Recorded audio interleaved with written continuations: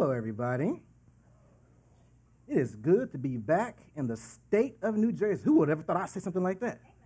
Here I am. It is wonderful to be back in the state of New Jersey. I had a wonderful time with my little sister in London, England for a week. She was presenting some science research where she's been doing at Stanford University.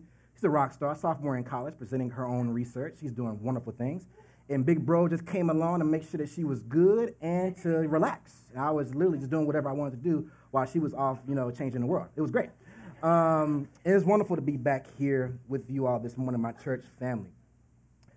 Before we get into our time of teaching this morning, we thought it would be good and necessary, quite frankly, to acknowledge the hate crimes that's been happening the last week.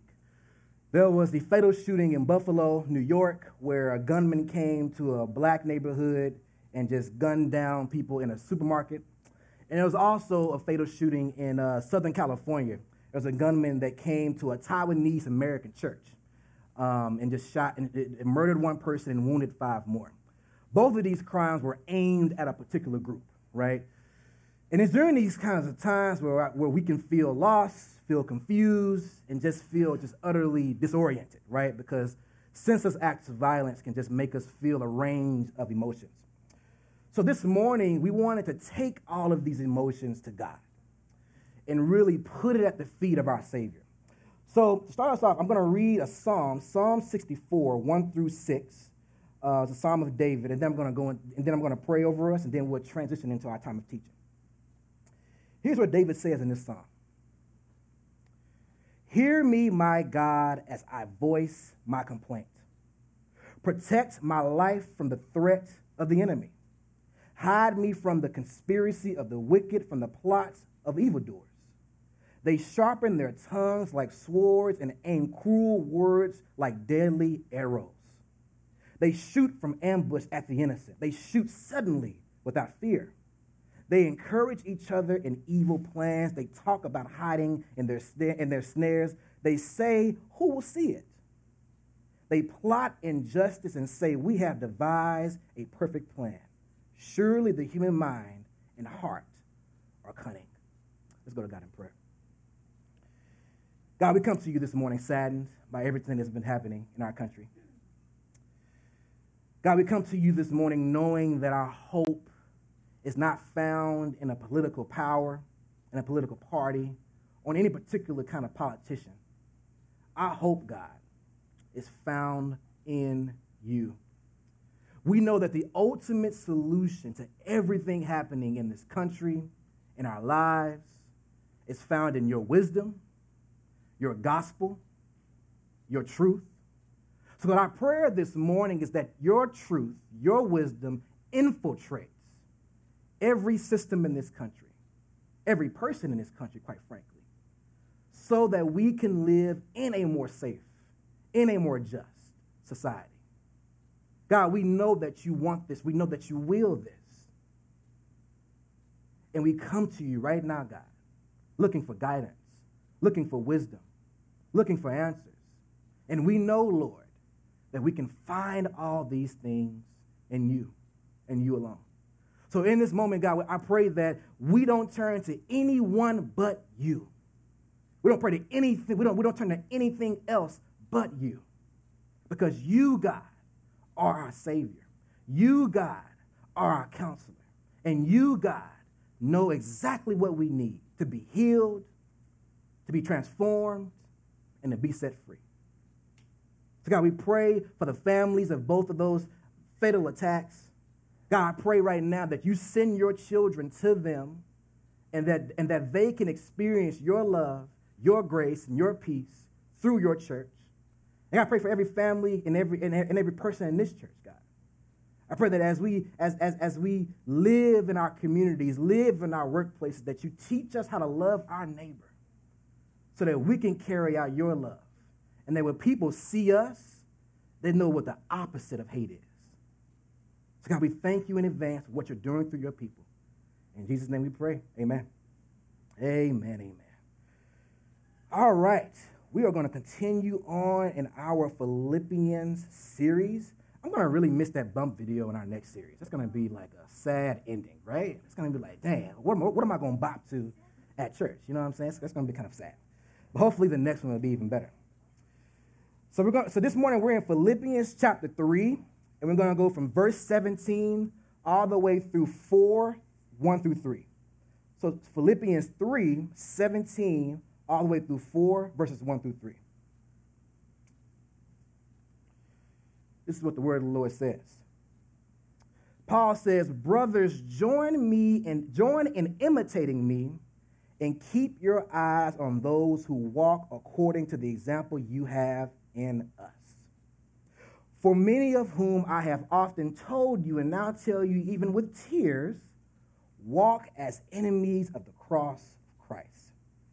Their end is destruction. Their God is their belly, and they glory in their shame, with minds set on earthly things. But our citizenship is in heaven, and from it we await a Savior, the Lord Jesus Christ, who will transform our lowly body to be like his glorious body, by the power that enables him even to subject all things to himself. Therefore, my brothers, whom I love and long for, my joy and crown, stand firm. Thus in the Lord, my beloved. I entreat Euodia and I entreat Syntyche to agree in the Lord. Yes, I ask you also, true companion, help these women who have labored side by side with me in the gospel, together with Clement and the rest of my fellow workers whose names are in the book of life. The word of the Lord, thanks be to God. Just for a few moments of your time this morning, I want to tag this text, keep going. Keep going. As I was reading this text this week, church, I was reminded of the late, great Kobe Bryant. The story is often told of Kobe Bryant, church, that he was obsessed with the game of Michael Jordan, right? And he was so obsessed with Michael Jordan, get this, there will be times where Kobe would invite a girl over for a date. You know what they would do? They would watch game film of Michael Jordan. Isn't that crazy? That sounds awful, right? But to Kobe, he could not miss a moment where he had to emulate and figure out, how can I be more like Mike? I got to figure out every move, every habit, everything that Mike is doing. I got to do exactly what he's doing. And Kobe said this because he viewed Michael Jordan as the greatest of all time. And if I want to be great at this game, I got to be like him. I got to imitate him. And I have to say, if there was ever a player in basketball history who came close to being like Mike, Kobe was dangerously close. He looked just like Mike at times. Sometimes you would squint and be like, is that Mike? Nah, ain't quite Mike. It's Kobe. So in his pursuit of trying to be like Mike, he became a historical basketball player. He became great at the game. And I have to say that the reason why Kobe thought Mike was the GOAT was because he didn't watch LeBron James and he ain't came out just yet. So you couldn't watch film of LeBron and be like LeBron. You know what I'm saying? I'm just going to put that out there, right? But Mike is still good. Mike is still good. You know, when I think about the Apostle Paul, I think that Paul does very similar things with Jesus, right? When Paul looks at our Savior, he looks at someone who figured out how to live a fulfilled and whole life. He looks at Jesus and says, you know what? He has really figured out this life thing. That is someone who has mastered what it means to be a human being. And Paul says that if I want to be like him, if I want to be like the GOAT of all GOATs, the greatest human being alive, that I have to imitate him. And this is what Paul tries to do. This is what Paul pursues in his life. And as Paul is pursuing becoming like Christ, growing in Christ, the Spirit transforms him into a devoted follower of Jesus, and Paul becomes a role model. He becomes an example for many others in their pursuit of being like Jesus. And Paul becomes very explicit here in our text this morning. He says, I want you to imitate me. Imitate what you see me doing as you try to become more like Christ. And this is a theme that he emphasizes throughout the entire book. We see earlier in the book where Paul says, I want you to share in my own sufferings as I share in Christ's own suffering. We see earlier in chapter 3 how Paul says, I'm going to write off all of my achievements just for the surpassing knowledge just to know Christ, right? And he does that to model, this is how you embrace a Christ-like mindset. Now, here's what I find interesting. One can say, Paul, that's a little arrogant of you to say. Imitate you, but you just a dude. Ain't supposed to be imitating the dude, that dude, Jesus Christ. Why should we be imitating you and not Jesus? That's a really, really interesting question, right? And I can see how one can surmise that's an arrogant thing of Paul to say. But, if we read Paul in the context of the ancient world he's living in, it'll actually make a little bit more sense. So in the ancient world, in the Greco-Roman and Jewish world, right, teachers expected their students not only to receive their instruction, but to also follow their example, right? This form of teaching reflected that wisdom had to be embodied and not just listened to. It is a case in fact that philosophers of the time really believed that the only way that one could truly achieve right living was by following the patterns of a good example. I want you to check out this slide here. There it is. So this is an excerpt from a letter written by a Roman philosopher, Seneca. And Seneca was actually a contemporary of Paul. Check out what Seneca says here. He says, let us choose people who teach us by their lives, people who teach us what we ought to do, and then prove it by their practice, who show us what we should avoid, and then are never caught doing that which they have ordered us to avoid. Choose as a guide one whom you will admire more when you have seen them act than when you have heard them speak. Right? So we see again, as we've seen throughout this letter, Paul is taking his cues from his context, from the culture around him. And I will say that I think some of this does translate over into our world. I was thinking about this week. When I first started preaching here, Scott Jones, our lead pastor, he would make me write out sermons and send it to him. I would send him my sermons, and we would have what I call jam sessions, right? And Scott would give me pointers. He'd give me feedback. He'd give me technical things to say. You know what I love? I loved it when Scott said something like that. He said, Jalen, I see what you're saying there, but I think you want to say something like this. Or he'd say, Jalen, I like this point, but take it further by saying this. My eyes perked up. You know why? I would click my pen and write down exactly what he said. And you know what I would do? I would say it up here. And I would pass off what Scott said as Jalen's words, right? He made me sound a lot smarter than I actually was at the time, right?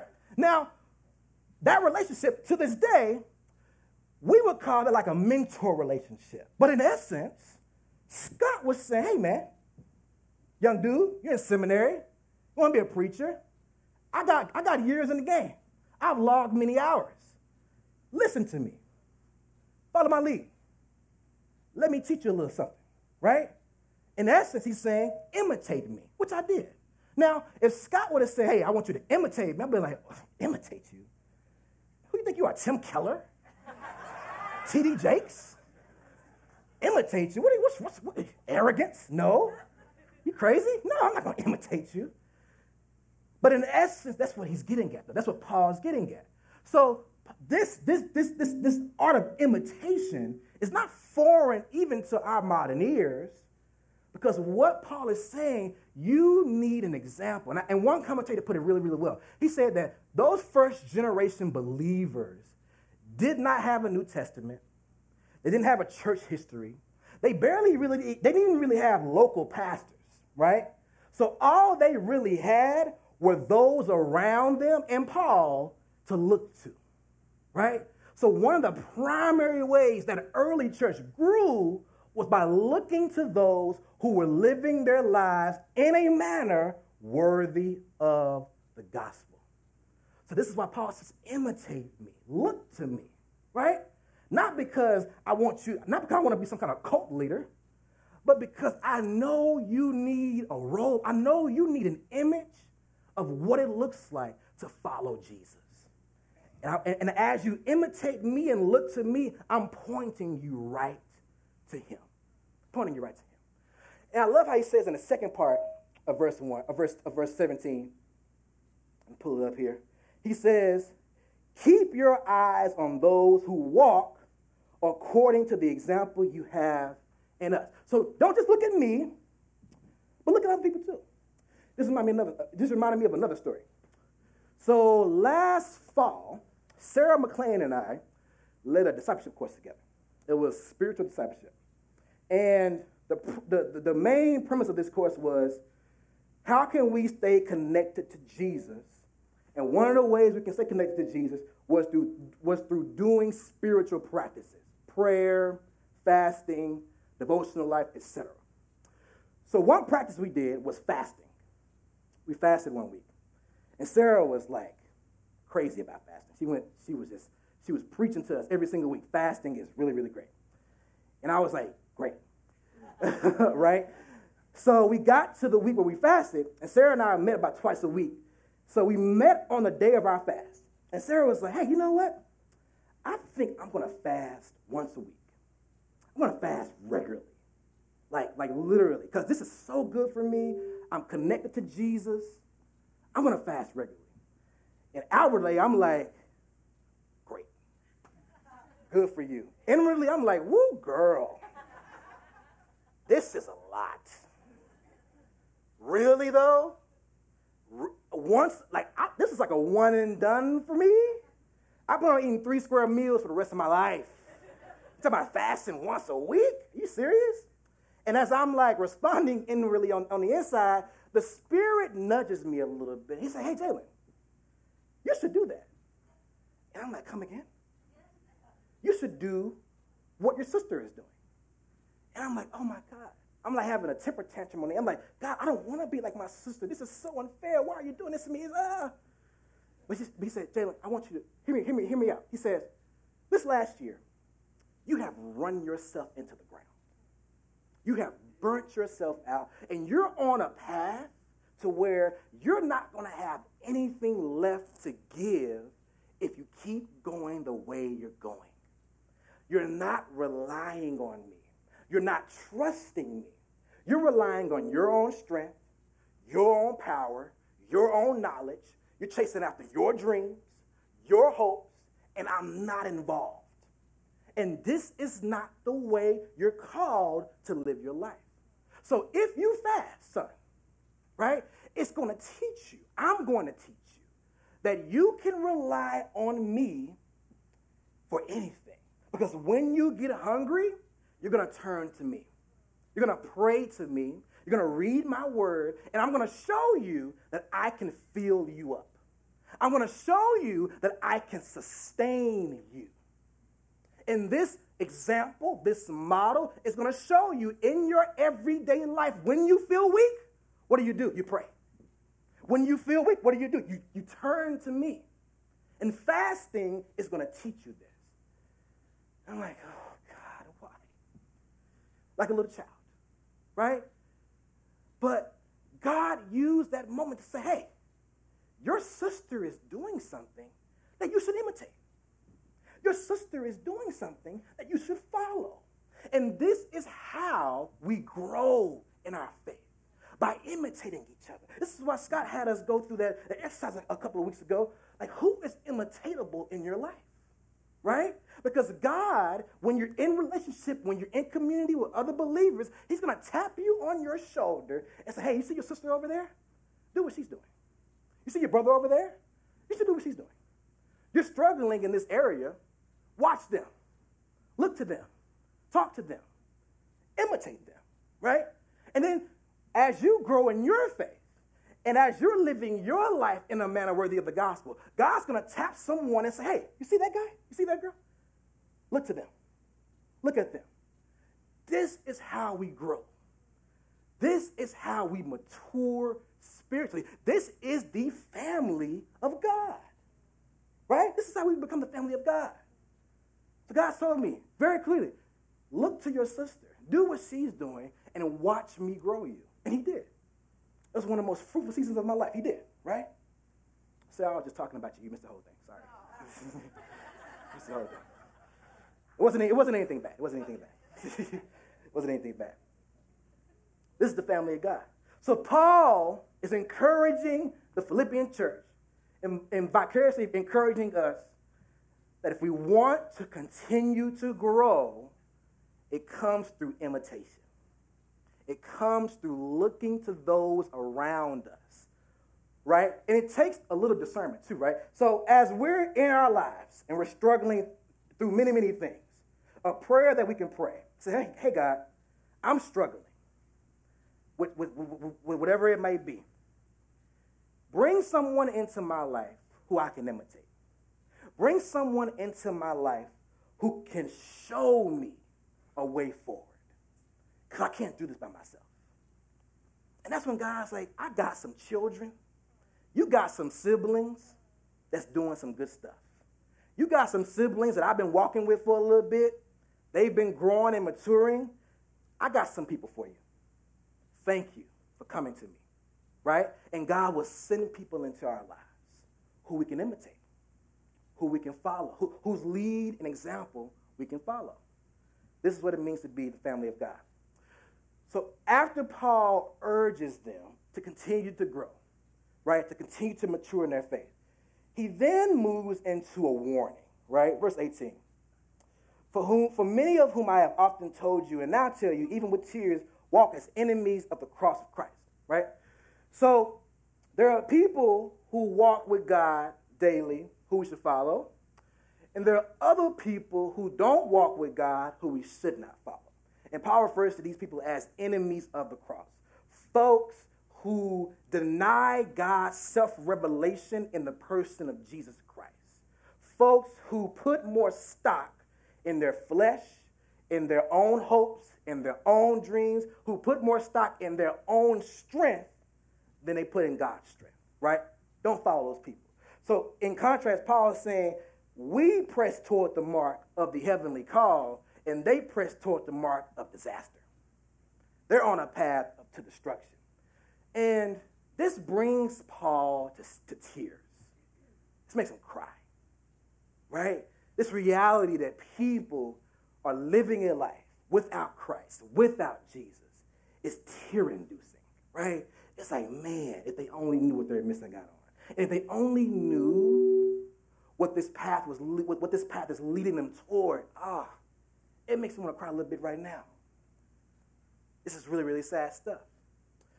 But I also want to pause here and say this. So Paul's tears are not for himself. And remember, Paul's in jail, right? So if there was ever a reason for him to be crying about his own situation, it would be right now, right?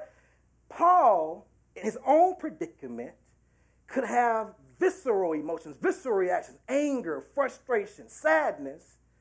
And it's possible, probably more probable, that he did have these responses, that he did feel this way. But what Paul teaches us is that when we have those visceral emotions to something going on in our lives, we don't have to stay there. It does not have to end there. Paul shows us and demonstrates to us that God can transform us in spite of what we're going through. God can replace our anger and frustration with peace and joy. He can replace our sorrow with hope, right? But God is saying that Paul is saying that I have lost so much. It has landed me in jail, but he says also I've also gained so much. And don't miss how much we have to gain in spite of how much we've lost. right? Paul said, there's so much that I've gained by the power of the Spirit that I will not cry for myself anymore. I'm going to cry for those who don't have the Spirit that I have. That's what I should be crying for, right? And here's the thing.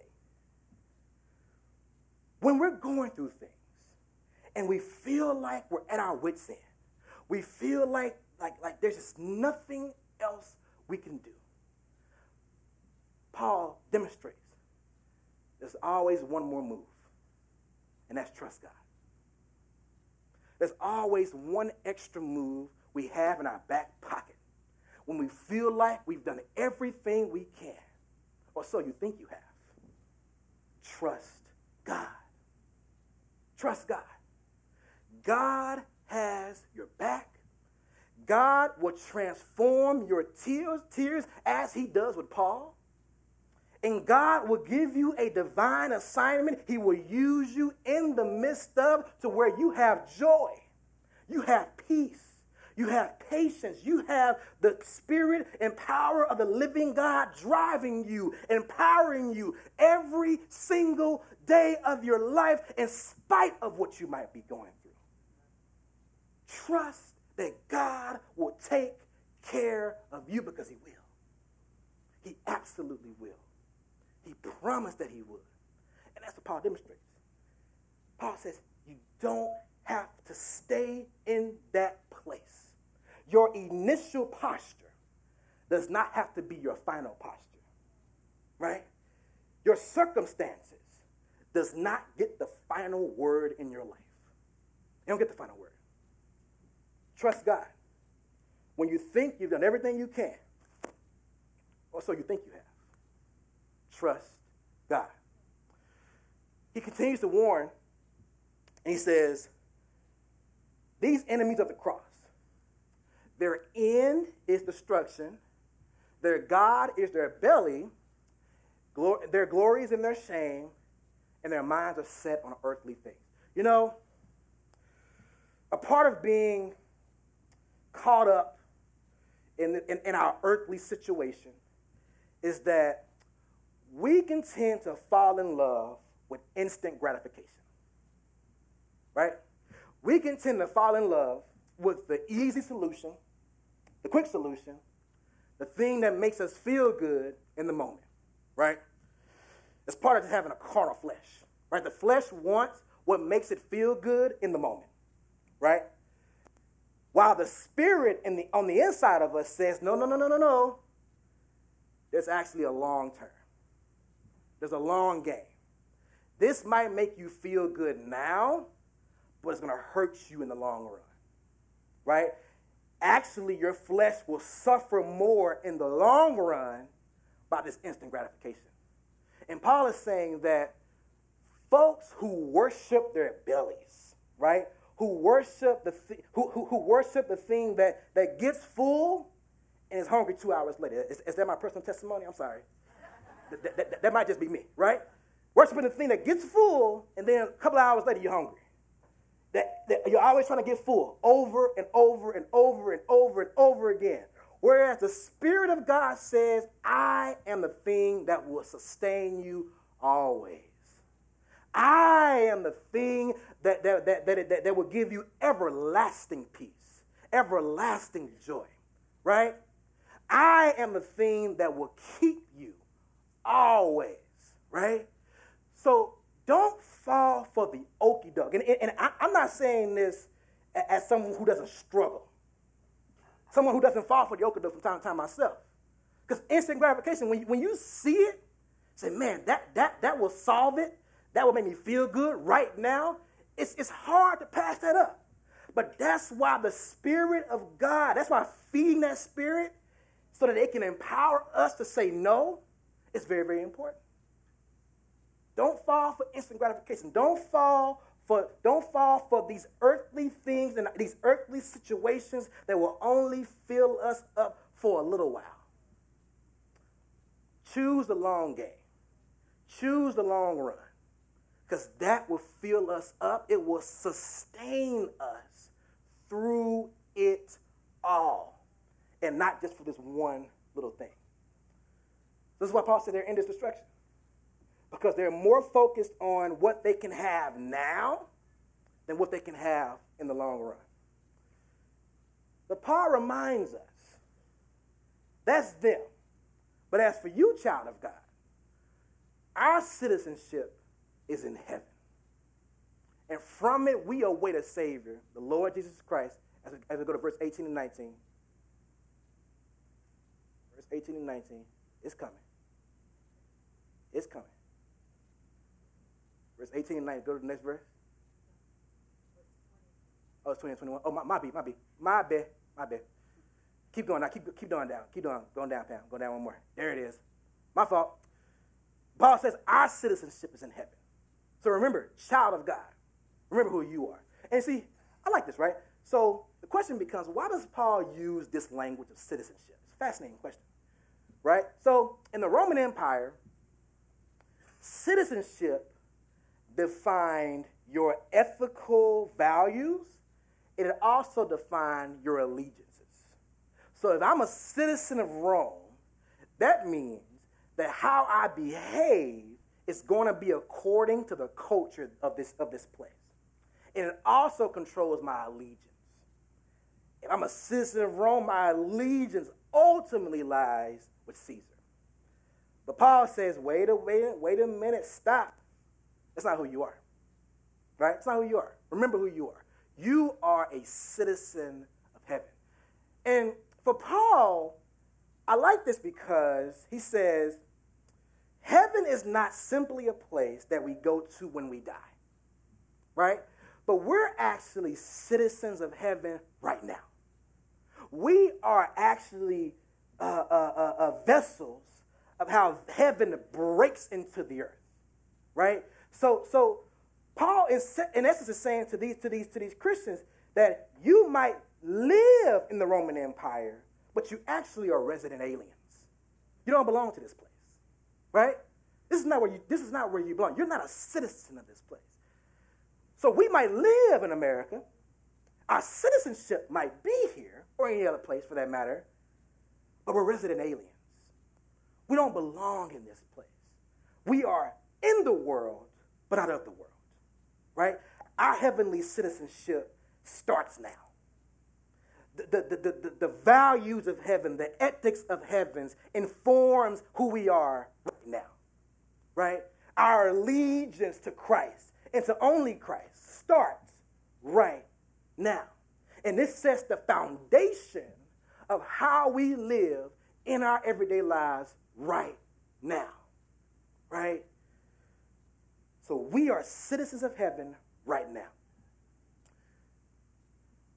But even though we're presently citizens of heaven, our heavenly citizenship does have a future orientation, right? So while we're living here in our temporary home, we eagerly await a time where our bodies will be transformed, where our lives will be transformed. And Paul says we await a Savior. This is another cue, right? Because Paul doesn't use the word Savior that much in his writing, right? But he uses it here. Why is that? Because the title Savior in that context was only given to emperors and rulers at the time, right? So Paul is saying, no, remember, our Savior is different than their Savior, right? Our Savior is the Lord Jesus Christ. Jesus is going to be the one that will deliver us ultimately. Jesus is going to be the one that will save our lives right now and in eternity. And when Jesus comes back, so he says we await a Savior. So he's pointing to the future and final resurrection. When Jesus comes back, he will transform our lowly bodies to be like his glorious body. My God, my God. Right? So when he says lowly bodies, these bodies that are in a fallen state, right? These bodies that are subject to suffering, weakness, disease, subject to just so many broken things.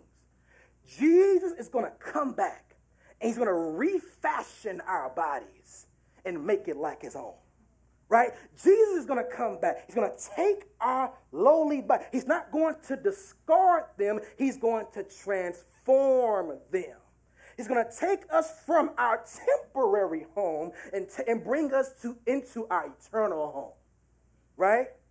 And this is exciting news because it lets us know fundamentally that everything we go through right now is temporary.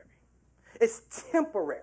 It is not everlasting. It does not define you. Our citizenship in heaven supersedes everything that we might go through. So the medical diagnosis does not define you. The broken relationship does not define you. The list of regrets, the broken dreams, none of that defines you. The only thing or the only person that can define you is the one who created you in his image in heaven.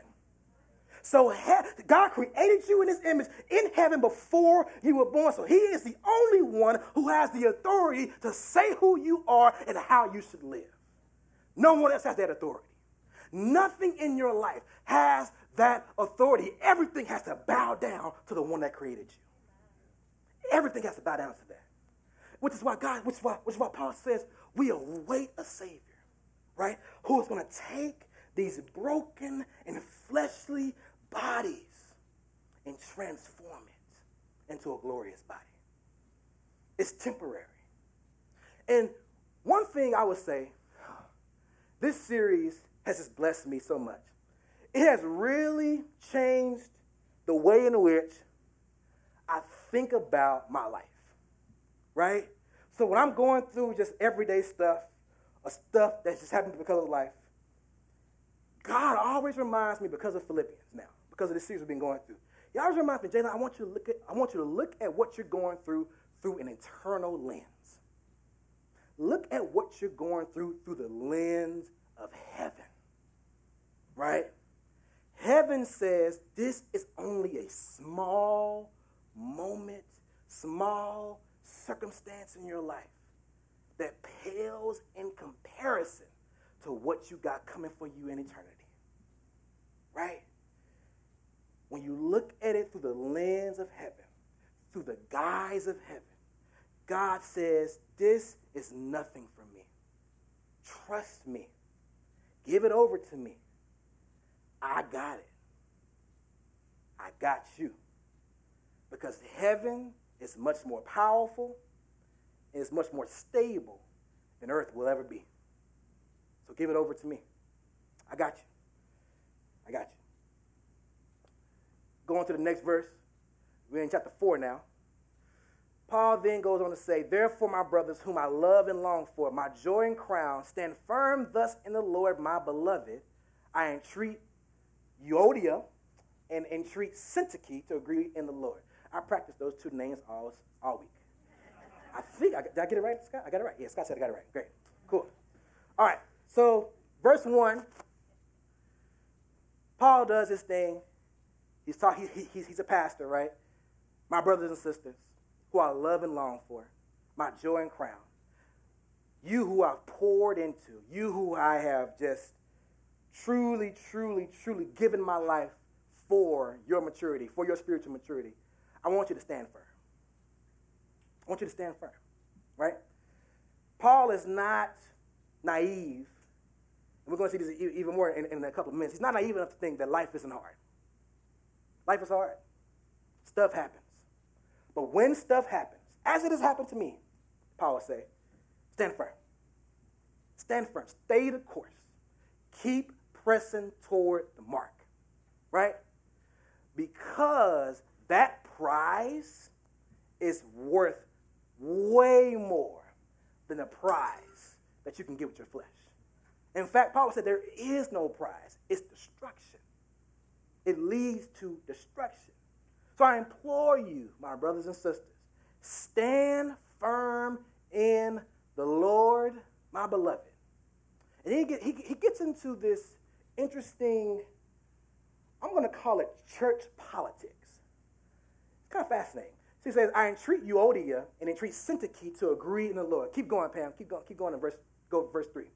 Yes, I ask you also, true companion, help these women who have labored side by side with me in the gospel together with Clement and the rest of my fellow workers whose names are in the book of life. Fascinating. So, biblical scholars have highly contested debates about what Paul is getting at here.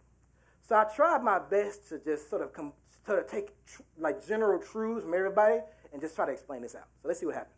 So these two women, most scholars agree, are church leaders, right? They're very influential in the early church, in that specific church context, right? And what happens is these two sisters get in an argument, right? These two sisters apparently disagree about what should be the way forward for this church, right? They disagree. Some say they disagree with Paul, and they have their own ideas separately about how the church should go forward. But generally, they're not in agreement as leaders about how the church should move forward as they spread the gospel and as they live lives in a manner worthy of the gospel. They disagree. So Paul says this. He said, look, these women are my sisters in Christ. They're very important to this church, right? So I'm not going to come down on them too harshly. I simply want them to be of the same mind. I want them to be of the same spirit, as he encourages the church earlier on, right? And what Paul is calling for here is reconciliation, right? I want there to be a reconciled relationship because your voices and your lives are important for this church. They're important for this church. So if you two can come back together and be back in a right relationship with each other, it will be for the good of the entire church, right? I like this because, like again, Paul is not naive. He says there will be conflict, right? Broken people, conflict will arise. But just because there will be inevitable conflict does not mean there cannot be reconciliation. Does not mean there cannot be restoration of relationship. And that's what Paul's advocating for. He said, if the two of you women can come together and both submit to the Lord Jesus Christ, and both of you check your egos at the door, it will then lead you back into relationship and helping lead this church forward in Philippi. And I think that's what Paul's getting at there. There's so much there that we could have gotten into, but I think that'd be like a whole other sermon. So I didn't think that I didn't want to put you through that. But that's what Paul's getting at too. So you're getting at there. So church, in closing, coming out of that conflict, and the worship team can come back up now. I want to leave you with this. Imitation is not arrogance. Imitation is a way for us to all grow in Christ, for us to all mature in Christ. So I want us all to be very, very intentional in our prayers and say, Lord, as I grow in my faith, as I grow in my faith with my family and children and in marriage, who are you calling me to look to? Who are some examples around me that I can imitate, that I can view as role models? This is very, very important, right? And always remember that even in the midst of, as we're imitating one another, growing in Christ, we have to always remember that in the midst of every situation in our lives, God is able to transform us. He's able to keep us. He's able to sustain us through it all. Just like Paul, our initial posture does not have to be the determining factor for our final posture. Allow God to transform your tears, transform your frustration and anger and sadness and sorrow into hope, joy, peace, and love. This is what God can do. We're going to go now into our time of communion.